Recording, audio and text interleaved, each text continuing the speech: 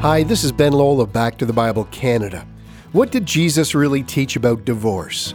Well, on today's program, we continue our current series, The Greatest Sermon Ever Preached, with Dr. John Neufeld, looking at Matthew chapter 5, verses 31 and 32. So let's open our Bibles and learn about divorce and the will of God. Matthew 5, 31 to 32, only 2 verses in Jesus' famous Sermon on the Mount, and yet it remains one of the most discussed and controversial teachings of Jesus. You know, as a teacher here at Back to the Bible, I've received many letters asking me to give my views on divorce and remarriage. And as a pastor, the issue has come up repeatedly during my career. It's impossible for anyone to be in pastoral ministry today without dealing with this subject frequently. What does the Bible teach on this matter? Well, let's read what Jesus said in the Sermon on the Mount. It was also said, "Whoever divorces his wife, let him give her a certificate of divorce. But I say to you that everyone who divorces his wife, except on grounds of sexual immorality, makes her commit adultery, and whoever marries a divorced woman commits adultery." Now, we have been noticing that Jesus has given us a clue as to how his sermon should be interpreted. Back in chapter 5, verse 17, he makes clear that he has not come to abolish the law, and so we have to assume that his foil, or what he is taking issue with, is not the law itself, but rather the Pharisaical misinterpretation of the law.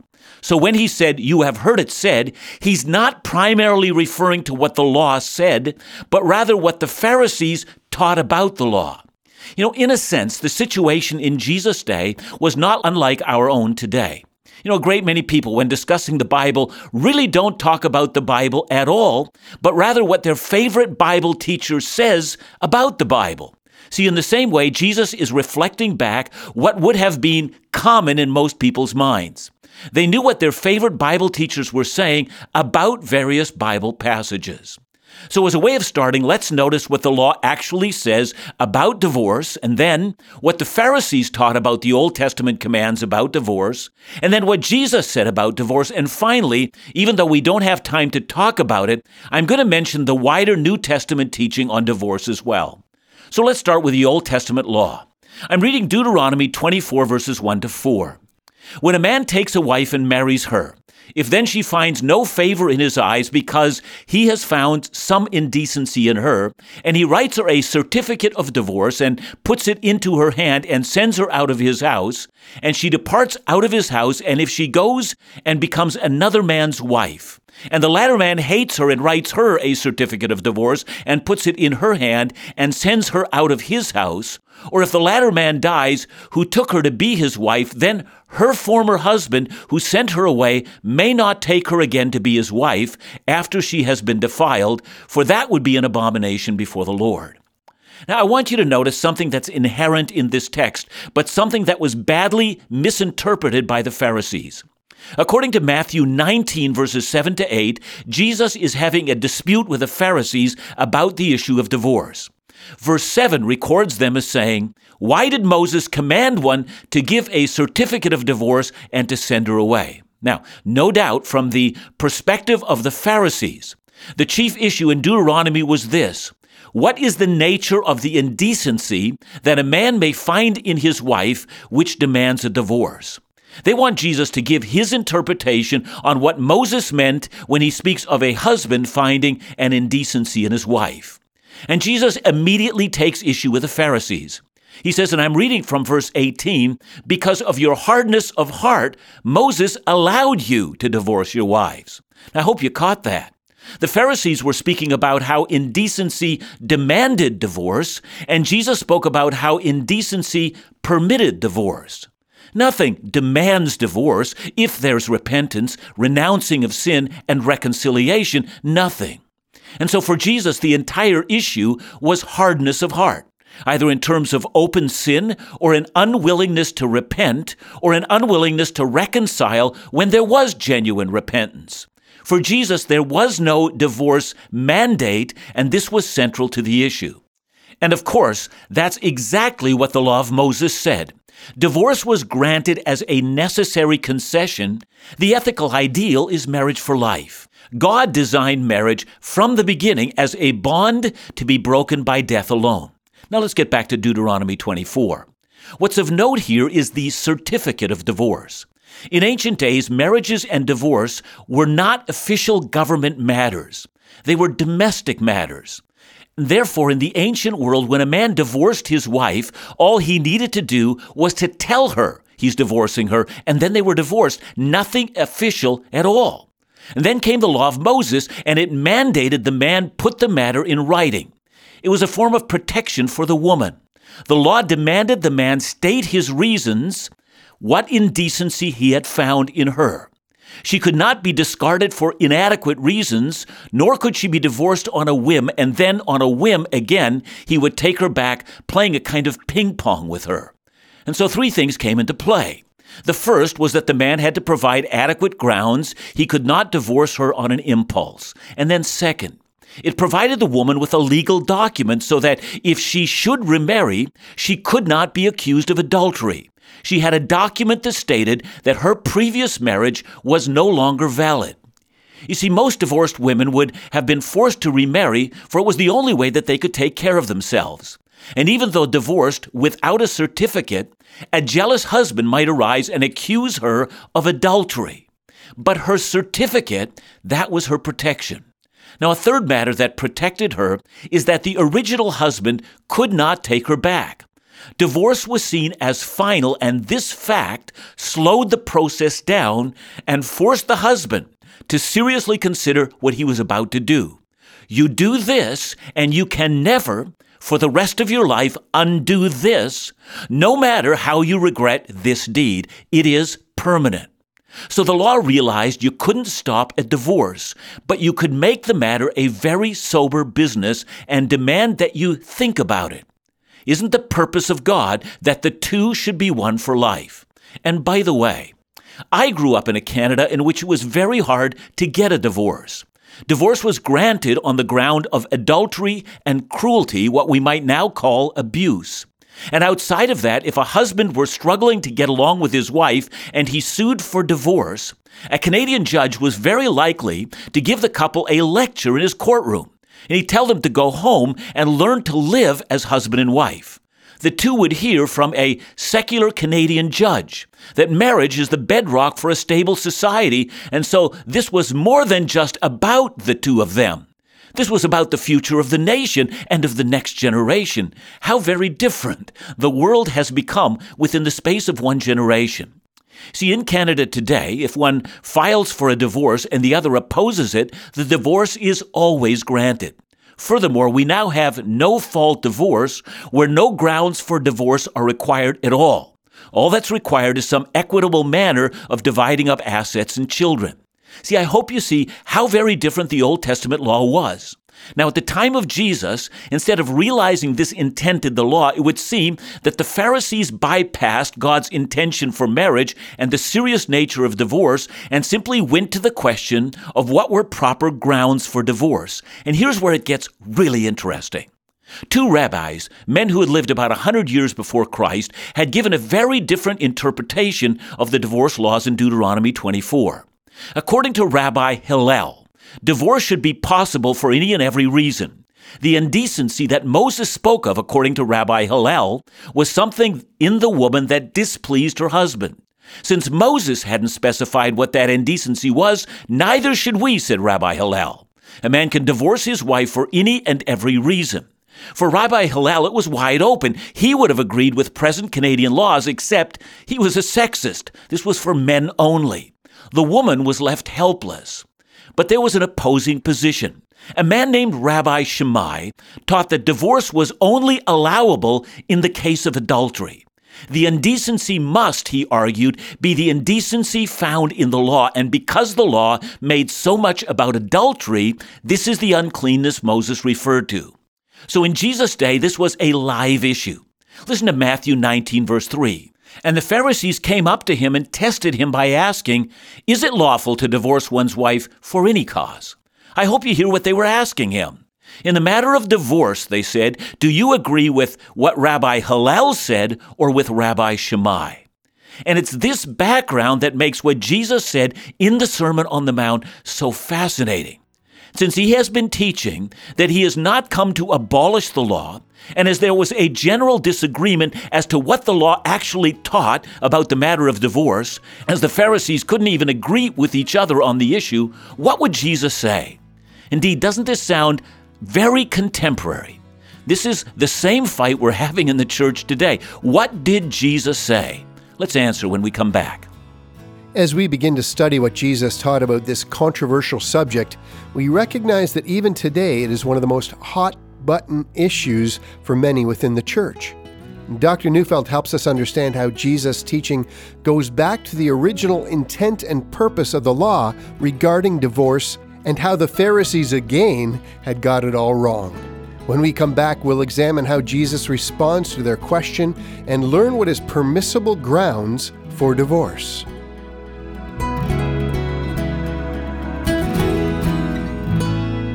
Have you registered for our newest ministry vacation event?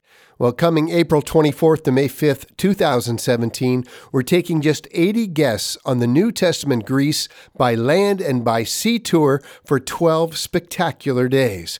Come and explore the locations where the gospel of Jesus Christ spread to the rest of the world as we retrace some of the steps of the Apostle Paul.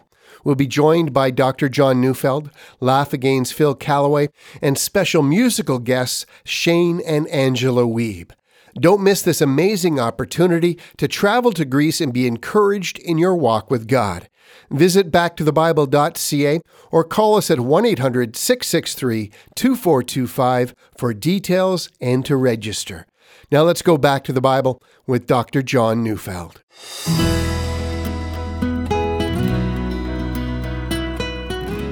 Jesus was never shy about jumping into a controversial subject matter. He begins by affirming what the rabbis of his day had been saying. If you divorce your wife, the law requires that you give her a certificate of divorce. Perhaps the Pharisees said, we can't agree on what basis a man can divorce his wife, but we can all agree you have to formalize the matter by giving her a certificate. That allows her to get remarried without being charged with adultery. And that's what the common person heard. What was required for a divorce was a certificate. See, I'm amazed at how often we in our day have reduced the matter to that low common denominator. More than once in my pastoral career, I came upon someone who told me that once their divorce goes through, I'm going to be free to start dating again. Half of them already have someone they are dating, but they won't get engaged until the divorce goes through. Everything gets boiled down to a legal certificate, and in practical terms, that is the law of our country, and many evangelical Christians, although they might raise the occasional voice of protest, basically adhere to that principle around which all Pharisees and modern Canadians agree. But as we've seen before, Jesus responds to conventional wisdom with the words, "But I say to you." Jesus thinks, because he is the one through whom all things were created, and that includes the creation of the institution of marriage, that what he says trumps every form of conventional wisdom. He has the final word on divorce and remarriage. So what does Jesus say? Well, first, we notice that he weighs in on the disagreement between Rabbi Hillel and Rabbi Shammai. He argues that the indecency Moses spoke of is, in his words, sexual immorality. He allows divorce on the basis of sexual immorality. And so, for a moment, let's consider that phrase. What is meant by sexual immorality? Now, the Greek word used here is the word porneia. The older King James Version used the word fornication. The New International Version uses the term marital unfaithfulness. And of course, I've been using the ESV, and it uses the word sexual immorality. I often hear people saying the word must refer to adultery, and yet Jesus doesn't use the word adultery here, but rather the Greek word is porneia. So what is Jesus referring to? One of the key understandings to this word is to see it used in another context. And here I'm referring to 1 Corinthians 5, verse 1. Paul writes the Corinthian church and says, "It is actually reported that there is sexual immorality," or our Greek word porneia among you, "and of a kind that is not tolerated even among pagans, for a man has his father's wife." Now, notice carefully how this verse reads. The Corinthian church had tolerated porneia, and then Paul adds, I'm speaking about a specific kind of porneia that's so extreme that even the pagans don't do this kind of porneia. And so it's easy to see that when the word porneia is used, it's a wide sweeping term that covers a variety of sexual misdeeds. That's why Paul has to specify what kind of porneia he's talking about. There is porneia among you, he says, and then let me define the specific kind of porneia that I have in mind. So that would lead us to believe that the word covers, as I've said, a wide variety of sexual sins. Let's also consider then 1 Corinthians 7 verses 1 to 2. Here Paul writes, now concerning the matters about which you wrote, it is good for a man not to have sexual relations with a woman. But because of the temptation to sexual immorality, there the word porneia is used, each man should have his own wife and each woman her own husband. Well, clearly here, when Paul uses the term porneia, he's not referring to incest, but he's referring to sexual relations between a man and a woman. Apparently, the only kind of sexual relationship one can have that is not porneia is within the marriage union. Hence, porneia refers to all sex that is outside of marriage. That includes incest. It includes fornication or sex before marriage. It includes adultery. It includes visiting temple prostitutes or visiting any prostitute for that matter. It includes homosexuality. It includes bestiality. It includes every way in which people engage in sex which is apart from the marriage bed. Indeed, in the law, Leviticus 18, an entire chapter highlights unlawful sexual relations. That entire chapter discusses all the forms that we would call unclean relationships and calls them an abomination before the Lord. And so Jesus is saying very clearly at issue is so much more than the certificate of divorce. At issue is the uncleanness Moses spoke of. It's found in Leviticus 18. This is the indecency one may find that destroys a marriage. And so he says it's not the certificate of divorce that ends the marriage. It is sexual immorality or porneia that ends the marriage. And by the way, that's why we should never say, it didn't mean anything, or it was just a one-time thing, or I was drunk and I didn't know what I was doing. No, it's porneia, and it kills marriages. Now, to be clear, Jesus does not commit the mistake of the Pharisees. He does not say that porneia necessitates divorce. Rather, he says the law of God permits divorce on the ground of porneia. Now, I need to pause here and add my own pastoral comments. I have counseled more than one marriage in chaos because of porneia. A man visits prostitutes. A woman attended a gym and met men for sexual trysts.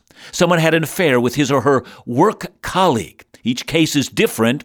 In some cases, the guilty party confesses, becomes transparent, and reconciliation is possible. In another, the guilty party minimizes. They say it didn't mean that much, or they lie to hide the issue. Each case is different. I've found where there is a genuinely repentant heart, one can rebuild a marriage. But I hope you heard what I said. I referred to the guilty party. The party that commits porneia is 100% guilty. There is, in this case, an innocent party. It's time we stop being muddle-headed about this. I can't imagine any reconciliation until the guilty party accepts that they are fully 100% guilty of their actions. Now listen very carefully to Jesus. Everyone who divorces his wife makes her commit adultery. That is, in that society, where a woman was dependent upon her husband, a divorce would necessitate a remarriage for her to survive. Leaving aside the question of the inherent sexism in that culture, the point is that remarriage constitutes adultery except when there has been porneia that has broken the marriage apart. In that case, remarriage would not constitute adultery. She would not be an adulterous woman. I hope you see that. Look at it this way. In the time of Jesus, according to the Mishnah, the formula that was stated on a bill of divorce said, "Thou art free to marry any man." And so if Jesus affirms that divorce is permissible in the case of porneia, then remarriage must also be permissible. And that's why when I hear of a woman whose husband left her for another man, when she goes to remarry, Christian people must not condemn her, for our Lord does not condemn her. Now, one more thing. Is Jesus adding to the sexism of his day, in which only a man could divorce his wife and not the other way around? Well, to be fair, Jesus does not address the issue here, but just so we understand, he places the blame solidly on the shoulders of the husband. You cause her to commit adultery if you unjustly divorce her. You're to blame for the situation she has found herself in.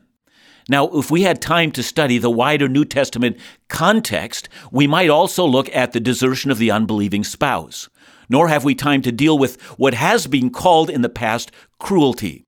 Now, I will talk on those matters when we study a Bible passage that speaks directly to those matters. But let me put the matter plainly in this context. For Jesus, marriage was a sacred thing and should not be broken. It was created by God, not by human convention. It was bedrock. And just because our culture says you're divorced does not mean that God says you're divorced. Don't be deceived. God is not mocked. But it turns out God hates porneia as much as he hates divorce. Porneia is so vile that it breaks what could not otherwise be broken. Therefore, we are to honor God with our bodies. To break God's design for our sexuality is to destroy what God views as significant. Is there a way back? Yep, there's grace and throwing ourselves on the mercy of God. John, this is not an easy issue, the whole idea of divorce and what's appropriate and what's not. But let's get back before then. The real issue, God hates divorce, but God hates adultery even more. Yeah, it's amazing how divisive this whole issue has become. And yet, I think one thing that I see so clearly in this text, exactly as you said it, Ben, I mean, it is immoral and wrong to break up a marriage, and that's what adultery does. It is so vile in God's sight that we need to see that God has taken such extraordinary means to pronounce his judgment upon our adultery. And if there's anything that should make married couples rethink what we think of as harmless flirting, because it's not harmless, it has the possibility to destroy everything that's holy. It has a possibility to destroy your marriage. While divorce continues to be a hotly debated issue today, I hope that today's study has helped you understand a biblical view on the matter. To put it simply, Jesus hates divorce. And in the same way, we ought to take the issue very seriously. In so doing, we're taking a radical stand against what our modern culture deems as perfectly normal and acceptable. Let's continue to hold the institution of marriage in high esteem and strive to live in obedience to the Lord's teaching. Well, that wraps up this week in our series with Dr. John Neufeld, but tune in again next week for more great messages from Matthew chapter 5 to 7, the greatest sermon ever preached. Back to the Bible Canada, leading you forward in your walk with Jesus every day.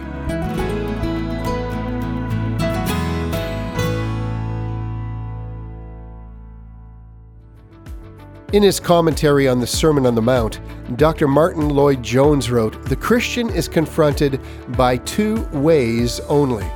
And if we're not on the straight and narrow way, we are on the wide and the broad way." Throughout this series, The Greatest Sermon Ever Preached, we're reminded of what Jesus taught about the characteristics of those who belong to his kingdom. This is the narrow way that we must follow if we claim to know him. We hope you've enjoyed listening so far. We have much more teaching to cover as Dr. Neufeld continues to walk us through Matthew chapter 5 to 7. If you'd like to have this great 5-week series for your personal study, then why not get your copy today? These 25 messages are available on CD for only $35, including shipping and handling. So give us a call at 1-800-663-2425. That's 1-800-663-2425, or visit backtothebible.ca.